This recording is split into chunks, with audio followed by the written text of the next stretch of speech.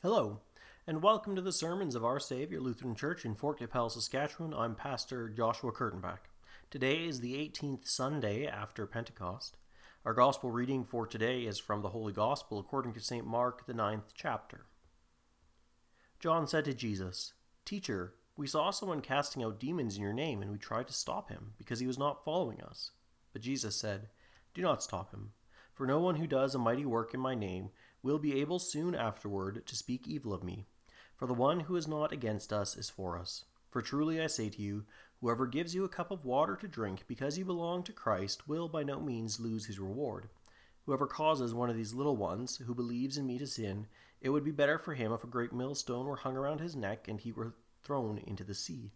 And if your hand causes you to sin, cut it off. It is better for you to enter life crippled than with 2 hands to go to hell, to the unquenchable fire. And if your foot causes you to sin, cut it off. It is better for you to enter life lame than with 2 feet to be thrown into hell. And if your eye causes you to sin, tear it out. It is better for you to enter the kingdom of God with 1 eye than with 2 eyes to be thrown into hell, where their worm does not die and the fire is not quenched. For everyone will be salted with fire. Salt is good, but if the salt has lost its saltiness, how will you make it salty again? Have salt in yourselves, and be at peace with one another." This is the word of the Lord. Grace, mercy, and peace be to you from God our Father and our Lord and Savior Jesus Christ. Amen. I once heard a sketch on a Christian radio show that involved someone playing a celebrity pastor pretending to sell his latest book, saying, "If you have 2 eyes and 2 hands, you're not a true follower of Jesus." We may chuckle at the joke, but it's almost an uncomfortable laugh because it points us to difficult texts which call for a complete dedication and submission to the Lord God, like these passages from our Gospel today. If your hand causes you to sin, cut it off. It is better for you to enter life crippled than with 2 hands to go to hell, to the unquenchable fire. And if your foot causes you to sin, cut it off. It is better for you to enter life lame than with 2 feet to be thrown into hell. And if your eye causes you to sin, tear it out. It is better for you to enter the kingdom of God with 1 eye than with 2 eyes to be thrown into hell, where their worm does not die and the fire is not quenched. What do we make of these? Is our Lord commanding us to self-mutilate in order to attain eternal life? No, of course not. He's come to heal, not destroy. He is using hyperbole, a rhetorical device used to make a point. The point here is that sin is serious business, and our reaction to it and its sources have a bearing on our eternal home.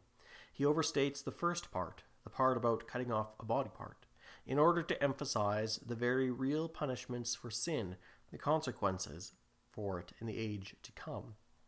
But how do we know that his words regarding cutting off a hand or foot that causes you to sin or tearing out an eye that causes you to sin is hyperbole? Well, where is the source of sin? Is it in the hands, or the feet, or the eyes? Does sin reside in these parts that it may easily be removed from us by cutting them off? Or is it somewhere far more internal, more entrenched within us? Does sin not flow from the heart, which has been corrupted by it? Is it not our Lord who said, "For from within, out of the heart of man comes evil thoughts, sexual immorality, theft, murder, adultery, coveting, wickedness, deceit, sensuality, envy, slander, pride, foolishness"? And did he not also inspire the prophet Jeremiah to write, "The heart is deceitful above all things, and desperately sick. Who can understand it?" Yes, all who live now live with sinful flesh, fallen and corrupt flesh, which is the source of sin within us. This cannot be so removed from us until the day when we die, or when the Lord returns and transforms our lowly bodies to be like his glorious body by his power. But while sin finds its source within us, there are also temptations that exist externally, outside of ourselves, temptations from without which would draw us to sin, sin which is comfortable, sin which might even be expected in our society by us or others, sin which may even be familiar. Our Lord, in his words this morning to us, calls upon us to remove from ourselves such temptations. He calls on us to remove such temptations which would lure us into sin as cleanly and as clearly off as if it were a body part cut off from us. If an activity you participate in tempts you into sin, cut it off. It's better to go into life without it rather than into hell because of it. If a place you frequent or enjoy causes you to sin, cut it off. It's better to be brought into the kingdom of God, having given up such a place, rather than join those who frequent it in hell. If a friend or association causes or tempts you to sin, tear yourself out of them. It is better to enter eternal life, having friendship only with God, than having a multitude of friends in hell. These sayings are serious because sin is serious, and a difficult life here on earth, because we keep ourselves from sinful pleasures, activities, and company, is far more pleasant than the unquenchable fires of hell. It may cause one to be shunned or mocked or belittled by the world. It may mean there are fewer job prospects, that children and grandchildren are kept from sports or other activities and thus face difficulties with others at school. But all of this discomfort is nothing compared to the eternal bliss and joy of the heavenly fellowship with God in His kingdom, which has no end. Our Lord warns us of this because of His love for us and His desire to save us. For that is why He came into the world, that becoming man He might heal our nature by the union of the divine and human nature in one person.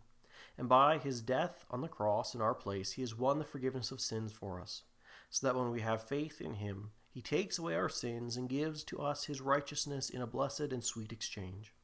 When we are regenerated in the sacrament of baptism and our hearts of stone are replaced with hearts of flesh, when we are born again from above, God Himself makes His dwelling within us. We who are justified are those who have been made right with God by faith, and so He dwells within us, because He has made peace with us through His Son. Being truly present in us, He begins to renew and restore our nature, sanctifying us, making us holy as He is holy, preparing us for the life to come in His presence. Our Lord warns us this morning because to love sinning, to seek after sin, after we have been freed from it, is to reject God who has saved us, who has freed us, and who dwells within us. To not cut off temptation, but rather to seek it out, to remain among it, to not resist the devil, is to seek out and remain among those which God has saved us from.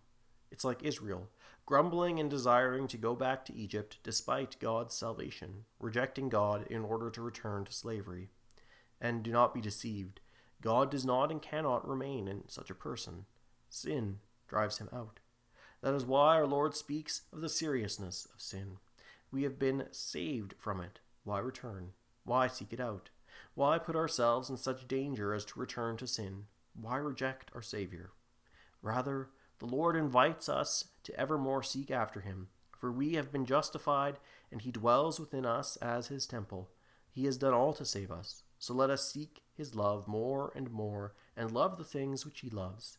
Let us seek not those things which cut us off from God, but rather seek Him where He promises to be found, in the Word and sacraments.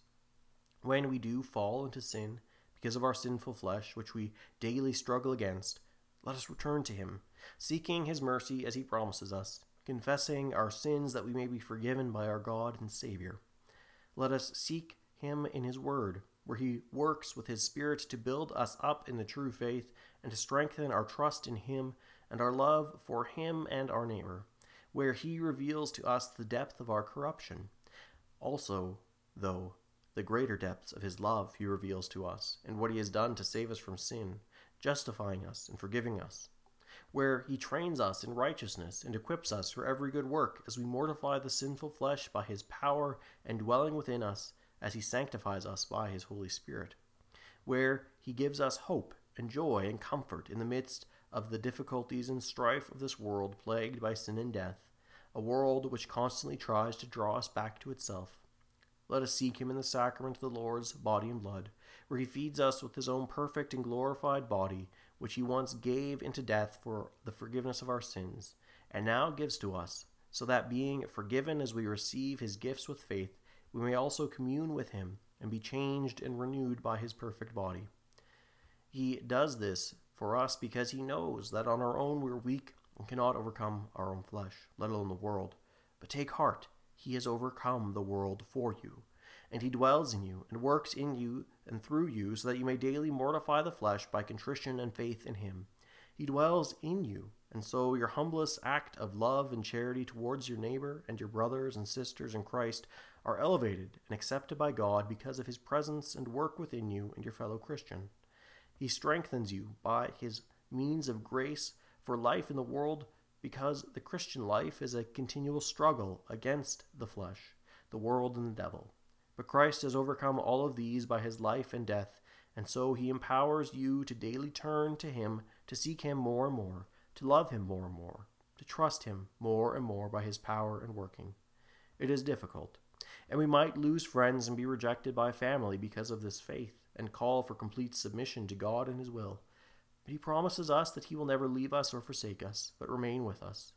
And while it may hurt in the meantime to lose those parts of us which find it convenient or joyful or familiar to sin, the Lord promises us blessings far greater in the life to come, which he will bestow upon us because of his love for us. For he has justified us by grace through faith in his Son, and he now dwells within us. And in the life to come, we will be in his presence and see him face to face. There all joy will be complete, all pain removed. There our nature will no longer be fallen or corrupt, but instead restored and perfected, surpassing anything we know here. There our holiness, which is here imperfect and struggle, will be whole and a perfect reflection of his holiness. There we will live with him, forever in peace and fellowship with him and all the saints whom he has saved, by his grace. Thanks be to God. Amen. And now may the peace of God, which surpasses all understanding, guard and keep your hearts and minds in Christ Jesus our Lord. Amen. Thank you for joining us for this sermon today from Our Savior Lutheran Church. We pray that the grace of our Lord Jesus Christ, the love of God, and the communion of the Holy Spirit be with you all. Amen.